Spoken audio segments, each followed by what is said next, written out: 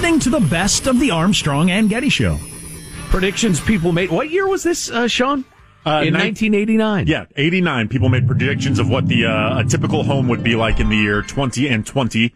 And looking at the calendar, hey, that's this year. In the year 2020. What else do we have going? Did they predict electric cars were going to be popular? Tesla is now the most valuable car company in America. That's amazing. I should have held on to my stock. Idiot! Tesla's market capitalization is $93 billion compared to $50 billion for GM and $37 billion for Ford. I don't quite know what that means. Stock price multiplied by stock shares. But why does Tesla have so much money? The future. Future.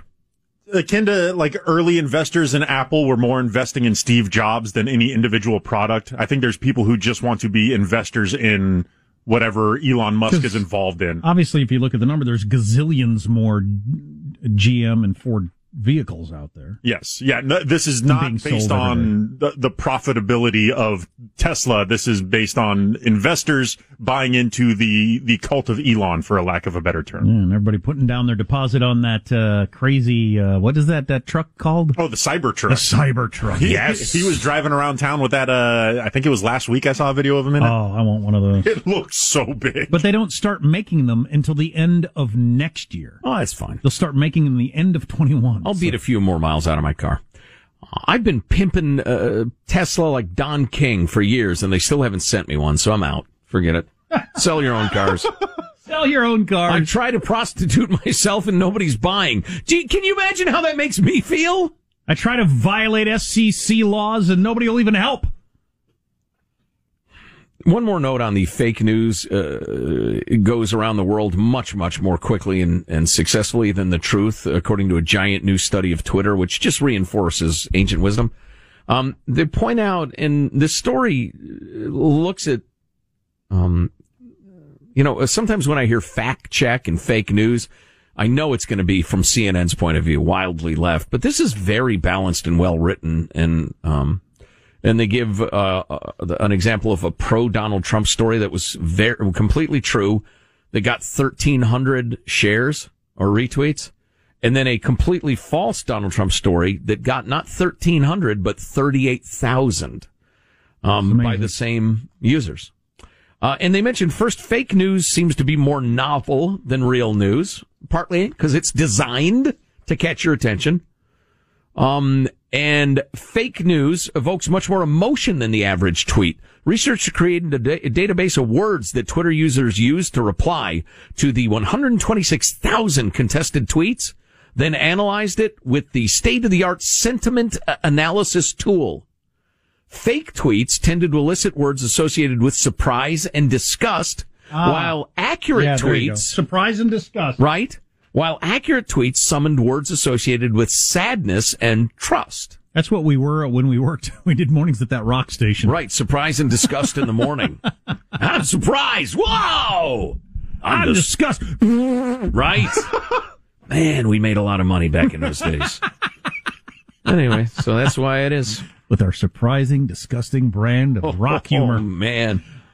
So back this up again. Who was making these predictions about what life would be like in 2020?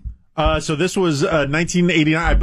Essentially, I remember 1989. I do too. Your tech writers of the day. They kind of brought them all together and put together this little jaunty video describing their predictions. Already, 1989. Well, is that supposed to be the music of 2020? We're going to be listening to this space music then? What are going to be the biggest changes in our homes by 2020? Will the house of the future protect the environment? And what new technology do researchers think we'll be living with? Well, will we be able to see hardcore pornography on our watch? Right.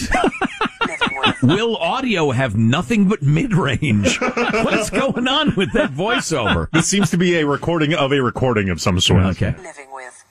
Well, we've been talking to some of the people who've been thinking about the home of the future. Christine McNulty. I started the Home of the Future project to find out what people will want from their homes. They'll want all the benefits of modern technology, but without all this cluttered and complex gadgetry that we have today. Right. They'll want homes. Here's one thing that'll happen in the future. People will talk a lot faster. Yeah, baby, Get to hey, the point. the pace. I tell you what, she's right so far. The pace in 1989 was too slow. Because I remember my old stereo/AV cabinet that had 11 different components and more cords than a nuclear submarine, has hidden in the ceilings, just to get the various forms of entertainment. Now it's incredibly simple. They'll want homes that work for them. By 2020, all of this will be possible. We'll have things under control without all of these knobs and buttons. And what's more, the technology itself will be embedded in the very fabric of the house and its furnishings. So far, so good. So the idea is, once all the clutter of technology has gone, you'll be able to furnish your rooms in any style you like. You won't actually be able to see the technology, but it will be there, doing its job without getting in your way. That means the lights automatically switch off and on as you walk between rooms. And the home learns how bright you like them. A simple command gives you music, perhaps piped in from a sound library. Bark, please. And no more PowerPoints. I thought he said, bark, please. Bark like a dog. Bath, please. And then, of course, orchestral music plays, because you're that sort of person, I guess. Come on, it's 1989. Jam me some Motley Crue. PowerPoints. Plugs become... So PowerPoints or plugs, he kind of explains. His demonstration of this is essentially everything would be powered via like a magnet. So he had a hairdryer for some reason. He was in the living room, still traditional power cord, but he just placed the magnet on the wall, anywhere on the wall, and the power would come from it. Ah. And no more PowerPoints. Plugs become pads, picking up power from anywhere on the wall. And even windows will take an active part in the home, according to another researcher. So a simple command could turn a window into a wall, and you could decorate it how you want. Or it could be a television, or a computer screen. Well, that may be a little futuristic or too expensive for most people. But there's one area where homes are going to have to change. There will have been enormous pressure on us to cut down on our burning of fossil fuels to protect the environment. Nah, we're fine. Boy, even in This 89? means that energy management in our homes will become of critical importance. Nah. There are already materials that can help. This honeycomb material is being used on the outside of a building in Strathclyde to heat it by trapping the energy and diffuse daylight as it hits the walls. Boring. And aerogel, this is aerogel here, is a form of glass with a similar structure at a microscopic level. It can do the same job, but it'll be thinner and transparent. Never heard and of if it. these two things become widely used by 2020, They didn't. the coatings could one day reduce heating bills almost to zero and help to cut down our use of fossil fuels. Hey, baby, buy Apple stock. You'll thank me later. The other key is for the home to use more energy more intelligently. The heating system could learn your daily routine Yes. and only heat the rooms that you'll be using. The living room would be at just the right temperature as you come downstairs. That's kind of interesting that we had the desire for the Internet of all things. Yeah. Of course, just, timed thermostats took care of that also. Right. Yeah, and the whole light walking into the room, the lights turn on and off. We got that. I'm not that big a fan. It's all right. I They mean, nailed the voice-activated music library of... Yeah. and the fact that there would not need to be a box for every conceivable source of entertainment. That's pretty good. We got a lot more on the way, but we wanted to remind you, Simply Safe's got a great deal going on right now. I'll tell you about in a second. If you don't know what Simply Safe is, well, it's protection for your home and your family. They'll have your back day and night, ready to send police, fire, or EMTs when you need them the most straight to your door. Yeah, whether it's a break-in, a fire, flooding, or medical emergency, Simply Safe Home Security delivers award-winning, and that's serious, they've won a lot of awards, award-winning 24/7 protection. You can set it up yourself in about 30 minutes. Really easy. Then Simply Safe's professionals take over. You're not locked into a long-term contract, no hidden fees or installation costs, and it's super easy to use. And by ordering today, you get a 60-day risk-free trial, so there is nothing to lose. And our listeners get a free home security camera when you purchase a Simply Safe system today at simplysafe.com/Armstrong. Simplysafe.com/Armstrong for your free security camera. Keep an eye on your porch. Who's out there? Huh? Go to simplysafe.com/Armstrong. You're going to love Simply Safe. Simplysafe.com/Armstrong. There's only like 10 more seconds here. The people But who it'll are already seem like planning 5 the minutes. home we'll be Sorry. living in 30 years assure us that we can take as much or as little of this technology as we like. The False. crucial point is that there'll be no single home of the future. There'll be millions of different ones. That all look exactly the same. But in the home of the future, we'll flip through shallow entertainment until we're suicidal with despair. We will have no relationships with real humans. We will slave over our screens and worship them like gods. And the current billionaire we look at in our People magazine will be president of this country. And that automatic switching on light switch? Well, that's run by China, and they're looking through it at you and taking our nation's secrets. I feel they were also kind of close on the windows that can be many things, like a window could be a wall or a TV screen or a computer screen. We've got kind of the hybrid TV computer screen thing happen, and we just haven't really incorporated the window aspect of it. I've never known anybody who says, you know what I don't like about this house? Too many windows. There's too much light. I see too much of the outdoors. Nobody's ever said that. I'm worried about the people seeing in, though. I spend a lot of naked time, and if I get too many You're a sight naturalist. lines, Yeah. Yeah. Check out the great new swag like the new masks at ArmstrongandGetty.com. You're listening to the best of the Armstrong and Getty Show. Armstrong and Getty. This is the best of Armstrong and Getty. Falsehoods almost always beat out the truth on Twitter, penetrating further, faster, and deeper into the social network than accurate information. Sounds like an ED commercial, but Why? What's the old Mark Twain line? a lie makes it around the world while the truth is still putting on its shoes. Why? Or to go a little further back, Jonathan Swift, falsehood flies and the truth comes limping after it. So it's been said in many centuries. And Mike, who actually sent us this helpful link, says, therefore, a business like CNN would be better off, more influential, to pump out complete crap than actual news. That's disturbing. Well, they are pumping out crap, and they're still failing, so I don't know what's going wrong there. They're bad at it, apparently. So why is this true? I'm sure there was a saying in the Egyptians had that was the same thing. Probably so. But why? Yeah, I was about to blame internet algorithms, but this existed way beyond or way before that. You know, I would like to say I could improve upon this piece of journalism, but I don't think I can, so I'll just read you a bit of it. It was hyperbole 3 centuries ago, but it is a factual description of social media, according to an ambitious and first-of-its-kind study published last year. The massive study analyzes every major contested news story in English across the span of Twitter's existence, some 126,000 stories tweeted by 3 million users over more than 10 years, and finds that the truth simply cannot compete with hoax and rumor. By every common metric, falsehood consistently dominates the truth on Twitter, the study finds. Fake news and false rumors reach more people, penetrate deeper into the social network, and spread much faster than accurate stories. Is it as simple as if you're going to make up something, it's always simpler? Jack, you're a wise man. That is part of it. A data scientist at MIT who studied fake news since 2013 and led the study said it's not just because of bots. It might have something to do with human nature. They do concede that with Twitter, there is a technological component to it. There are plenty of people who are trying very hard to spread the truth because the truth will set you free, and it's a good thing to know what's actually going on. But there are really, really enthusiastic people who want you to believe lies. But anyway, moving along. It has something to do with human nature. Social scientists are alarmed. We must redesign our information ecosystem in the 21st century, said a group of political scientists and legal scholars. And they want to understand it better, and we can certainly understand that. Let's see. The study's written in the clinical language of statistics. But to simplify it, a false story reaches 1,500 people 6 times quicker on average than a true story does. Oh my God, they're expressing a fraction as a multiple. I already hate them.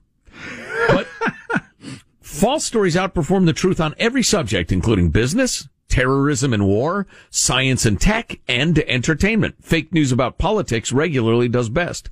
Twitter users seem to almost prefer sharing falsehoods. When the researchers controlled for every difference between the accounts or originating rumors, Like whether that person had more followers or was verified or whatever, falsehoods were still 70% more likely to get retweeted than accurate news. Accurate news usually takes longer. It's always got nuance. Exactly. It's often not, real life is not as exciting as made up stories. Right, exactly. Often. Untruths. And I made this point earlier. I don't want to be distracting, but I made this point earlier about socialism as opposed to the free market. You can design a false narrative about socialism that sounds incredibly attractive. And if people take a quick look at it, it's clearly the best way to go. The free market takes a lot more understanding to realize why it's so fabulous. It takes a while. So part of the problem is that untruths are designed to be persuasive. The truth is usually, not always, but often a bit more of a mess. It's a little more complicated and nuanced. The lie is designed like a torpedo to cut through the water efficiently and zoom to its target. It's unfortunate, but you're a torpedo of lies. Exactly.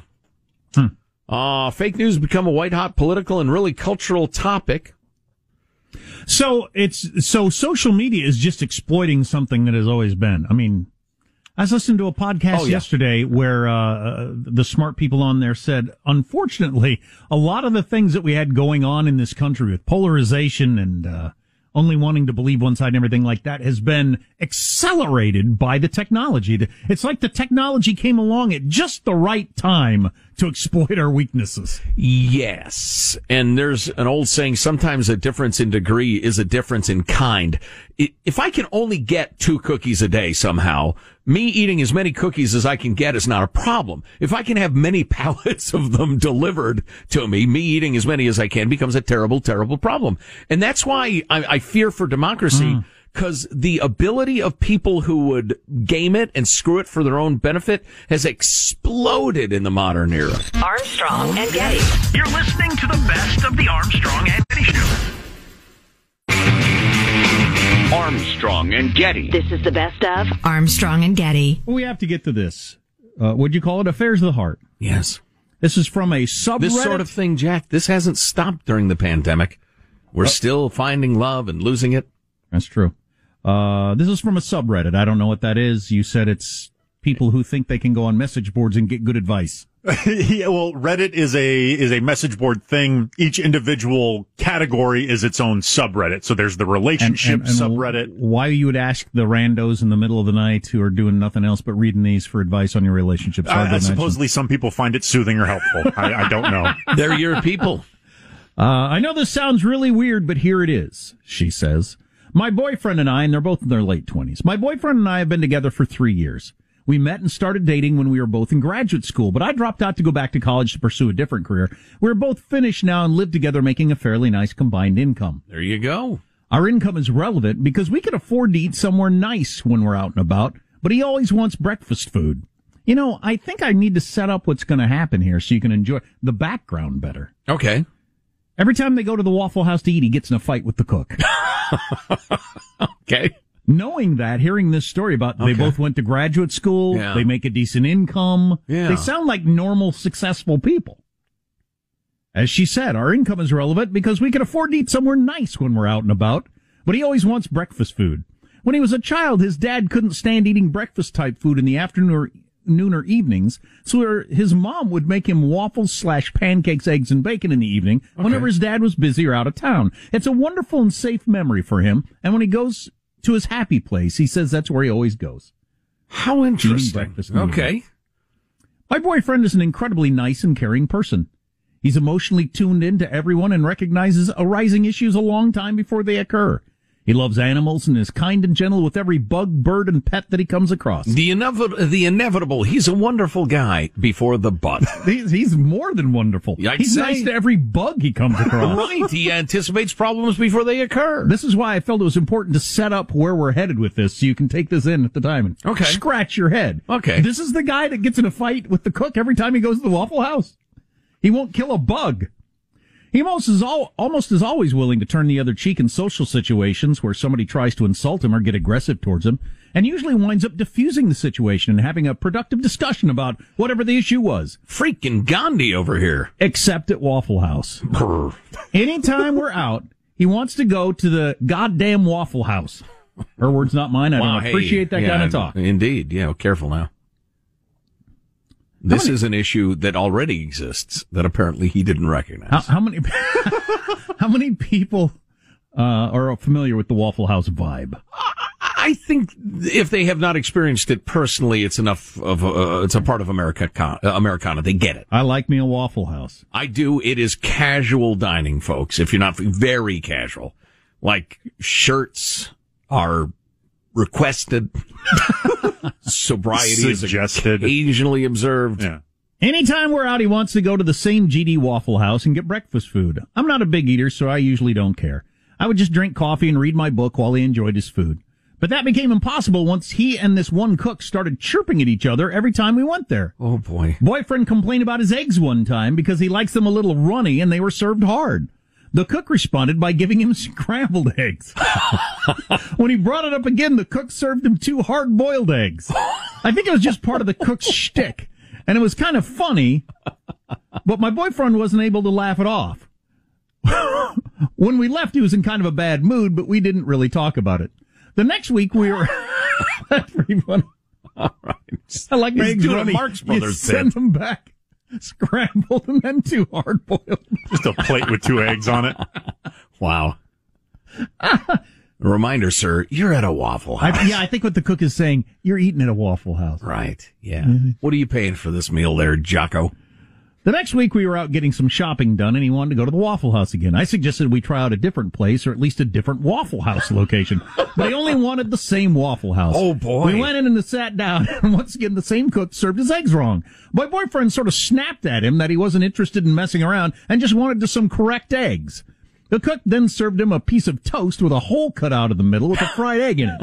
My boyfriend got really mad and threw the egg toast at the cook. Oh, boy. Which made the cook come around from behind the bar and throw it back at him. Oh, boy. They ended up sort of wrestling/fighting until my boyfriend was like, this is BS, and walked out. What do you mean? It's BS. Which part? Yeah. Nobody got hurt, but a few other people in there were watching and laughing a bit. I can't tell you how many fights I've seen in Waffle Houses. Quite a few. People screaming at each other, chucking food and wrestling a bit is not unusual. Oh, no. This is the crazy part. My boyfriend keeps going back and ordering eggs and getting into fist fights with the same cook. It's almost a ritual at this point. My boyfriend orders runny eggs. The cook serves him some other version of eggs. And then they fight. And then they beat the S out of each other. I quit going with him after the second fight, but he kept going by himself. They're like Peter and the giant chicken from Family Guy. It's the weirdest thing. They've physically fought like 6 or 7 times over this. Oh, boy. All right. I'm starting to wonder whether she's pulling my ham hock with this. I've tried to talk to him about it a few times, but he keeps saying it's a matter of principle. I've told him to talk to the manager or something like that, but he just waves me off. No, I just want to best him in fisticuffs. Apparently that cook hasn't yet made him the correct runny eggs, but it's like he spends 1 week learning new ways of preparing eggs to piss my boyfriend off. The thing is, we're getting married this summer. Oh, boy. He's accepted a job in a new city, and it'll be easy for me to find work after the wedding, so we'll be moving away from his sworn enemy, Waffle House guy. He hasn't been out since quarantine started, but it wouldn't surprise me if that's the first place he goes when the restaurants open back up for sitting customers. But my main worry is that this strange vindictive side of him that I've never seen before that leads him to fight the same guy every week. The violence itself is an issue for me. But the obsession over it almost bothers me more. Should I be worried about this side of him and it will come out later in our marriage? How do I get him to open up about this? Is this a type of obsession a choice, or is it indicative of something deeper? How were most of the answers to this question, Sean? Oh, I didn't delve that deeply in. That is a truly unique kind of nuts. Every time I think I have a reasonable grasp of the different kinds of crazy that exist in humanity, they come up with a new one. I don't think that's BS either. The way it's written, it just doesn't, to me, it doesn't have the flavor of it being BS. I just like to cook every week, learning, all right, how do I make Eggs Benedict for this guy when he comes back? and Runny Eggs guy, what is his purpose in going back repeatedly to take the abuse? It's about the principle he said. And then throw dogs. Well, here's how you punish them. Don't go anymore. That's crazy. Do you think that these guys are actually friends and deep down this is just something they like to do? It's like art. It's Fight Club. It's Fight Club. All right, I'm trying to take this seriously. And again, fighting at a Waffle House is not like, oh my God, I can't believe this happened. No. I wouldn't even look up from my meal. People are rolling around over as long as they didn't like smash into my table and end up fighting on top of it. I'm going to call him Ronnie Eggs. Is Ronnie Eggs acting out because he sees his father's quashing of breakfast in the cook? Oh, yeah. He's acting out a daddy issue. Maybe that's why so many strippers go to the Waffle House. It's similar to daddy issues. And somehow it's tied to ham. I don't know. The Waffle House is, I'm looking at some of the responses on Twitter. The Waffle House is his mom. His fiance is about to move in with him when they get married, and she's worried he'll go back to his mom down the road. And the cook is dad? And then somebody else said, I think he's going to leave the girlfriend for the cook. Wow, it's one of those I don't want to admit I'm right. Yeah. Anybody else? One day they're scruffling and then accidentally kiss. And then whoopsie. Exactly. Anybody else stop short at I read my book? Yeah, that one kind of struck me too. You sit in the Waffle House reading while he's eating his eggs. Yeah, why don't you engage him in conversation? Maybe that would temper his rage. His yolk rage. Like we all know, the Waffle House is a liminal space where the laws of man and God are a mere suggestion. Now that's a comment. The laws of man and God are a mere suggestion. That is funny. God, I love Twitter. Oh, boy. It's much easier to fight a Waffle House cook into changing than it is to accept your grief that your father was never the dad you needed him to be. Okay? Or how about you just don't worry about it? just eat your eggs, man. Here's how you deal with your psychological problems. Forget them. Oh, my God, that's really good stuff. Yeah, that's something. The Waffle House. I immediately thought this cannot possibly be real, but then I remembered Jacksonville exists. What? I guess that's a Florida guy comment. What? Yeah. I resent that on behalf of Jacksonvillians everywhere. Dudes be rocking the Waffle House. Including my brother's wife's family. God, fine, that's funny. folks. Where the rules of God and man don't exist, or merely a suggestion. That is really funny. You're listening to the best of the Armstrong and Getty Show. Armstrong and Getty. Armstrong and Getty. This is the best of Armstrong and Getty. I burnt the living bejesus out of my tongue yesterday, drinking hot coffee. Sorry to hear that. Worst I've ever done. Still can't taste anything. After decades of drinking coffee. Yeah. I know. I think the same thing when I do it to myself. How could I not be good at this? It's like when you hit your head getting into your car. I've gotten into my car 1,000 times. Why did I just smash my ear on the door this time? Right? Not tasting anything is actually a superpower. If I had to lose one sense, I would willingly lose taste. Yeah. Never. The others are all essential to survival. Taste is the only thing that holds you back. You'd give up one of the other ones? Absolutely. Over taste? The Which Epicurean lifestyle is my greatest delight. So you're going to go through life blind so you can taste? No way. No, probably not. But so I was eating on my coffee and I put it in the microwave for 10 seconds. Still not hot. Put it in for 15 seconds. Still not hot. And out of frustration, fine! Put it in for, now you're hot! And then I took a big swig of it. And then I had I've done this before, where it's in your mouth and you have like a millionth of a second. Is this so bad I should spit it out? Yes. All over the place and make a giant mess? Yes. Or tough it out? I toughed it out, but man, just seared my tongue. Oh, boy. I hate so that now thing. you got no sense of taste. Right. Whether you like it or not. Luckily, it was after I hit my donut bottom. I believe I have hit my donut bottom. And if you eat enough donuts, you will have a donut bottom. Oh, yeah. Look at the donut bottom on him or her. What was your donut bottom? I ate so many donuts yesterday, and it's been so many days in a row that I just saying it almost made me chunder just now. Wow. I don't know that I can ever even look or smell a donut ever again. I've known people who have gone on all sorts of different binges. I've never known anybody who's going on a multi-day donut binge. I think I've had donut every day for 14 days straight, something like that. Yeah. Well, now that you burned your taste buds off, you can just eat broccoli. It tastes the same as a donut. Exactly. Pretend it's a donut. Delicious long john. Funny texture, but yummy. So I'm sure there are questionnaires all over the internet how you assess whether you are an alcoholic or not. Has drinking ever caused you to blank? Do you ever blank because you've been drinking?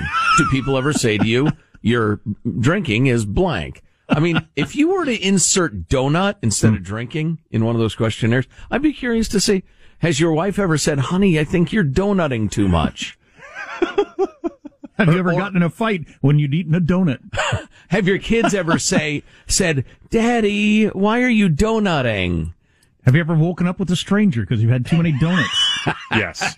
Wait, am I supposed to be writing these down? Have you ever called in sick to work because you had too many donuts the previous night? Huh? Crashed my car with a donut between my legs. Oh, boy. Oh, boy. Frosting everywhere. Oh, you know what? That's funny. We got an email from a lady, and I wasn't sure whether to read it or not on the air. I couldn't decide. I kept going back. I'm sure it's fine. Michael, be quiet in there. It was about her daughter who had a couple of drinks, college age young gal, but of legal age. I think she may have been 21, 22. Had a couple of drinks, got busted for DUI, and the penalty that they were going to hit her with would have made it extremely difficult for her to keep her job, and she would have owed big fines, had no way to pay them, and gone into a spiral of terrible financial outcomes.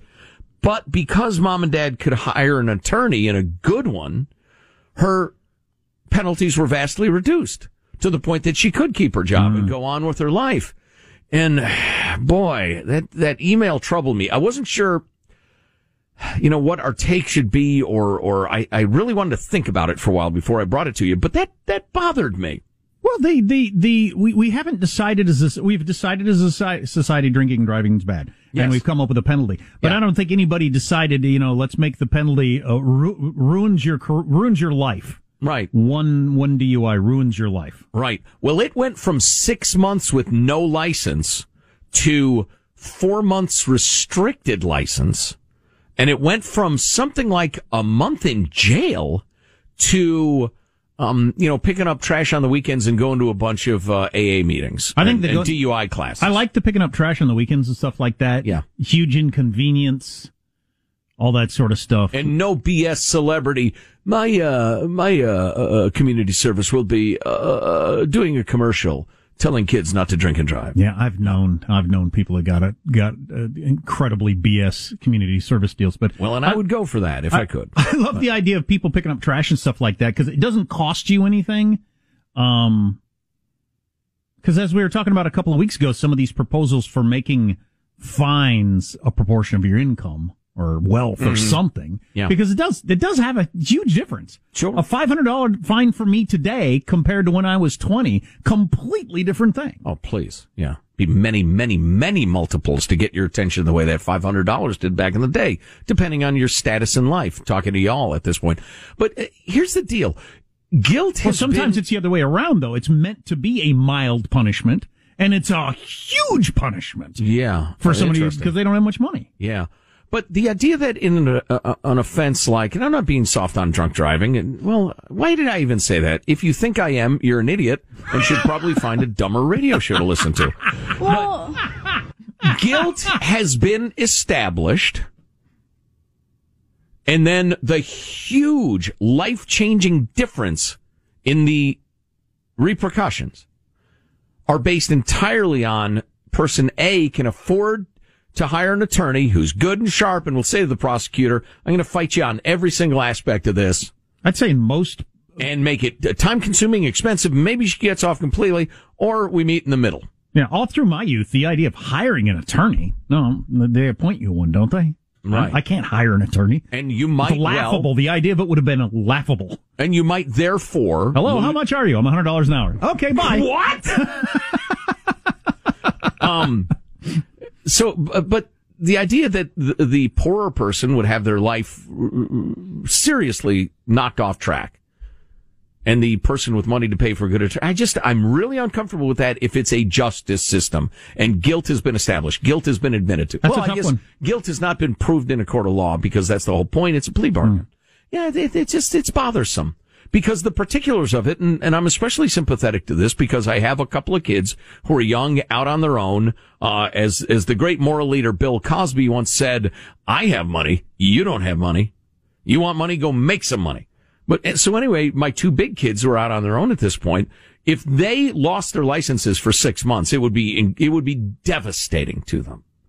Not to mention the other penalties, it'd be extremely difficult to hold on to their jobs because they're not highly placed insurance executives with years of tenure in the company. The company would say, don't worry about it, Jim. We'll work around you. You work around. No, they don't work that sort of job. And so I'm pretty sympathetic to the plight of the working class at this point. So would you hire them a lawyer or would you rather not answer that question? I would. I absolutely would. I mean, just because I think there's a problem with the system doesn't mean I'm willing to be trampled by it to make some sort of point. I think it would depend on whether or not I feel like they actually, thinking of my own kid now when they're older, if they actually are, feel like they did something wrong and repentant. If I'm feeling like they're taking it pretty lightly, well, you probably need to be miserable for a while. Yeah. But if you're actually, oh my God, I can't believe I let that happen. It was a mistake here, blah, blah, blah. Yeah. Okay. Yeah, you asked me about my kids as opposed to in principle. If it's in principle, I agree with you 100%. I just know Kate and Dak and just the way they'd be. But anyway, I don't know. Thought starter. I don't even have a conclusion to this. It just bothered me. Armstrong and Getty. You're listening to the best of the Armstrong and Getty Show.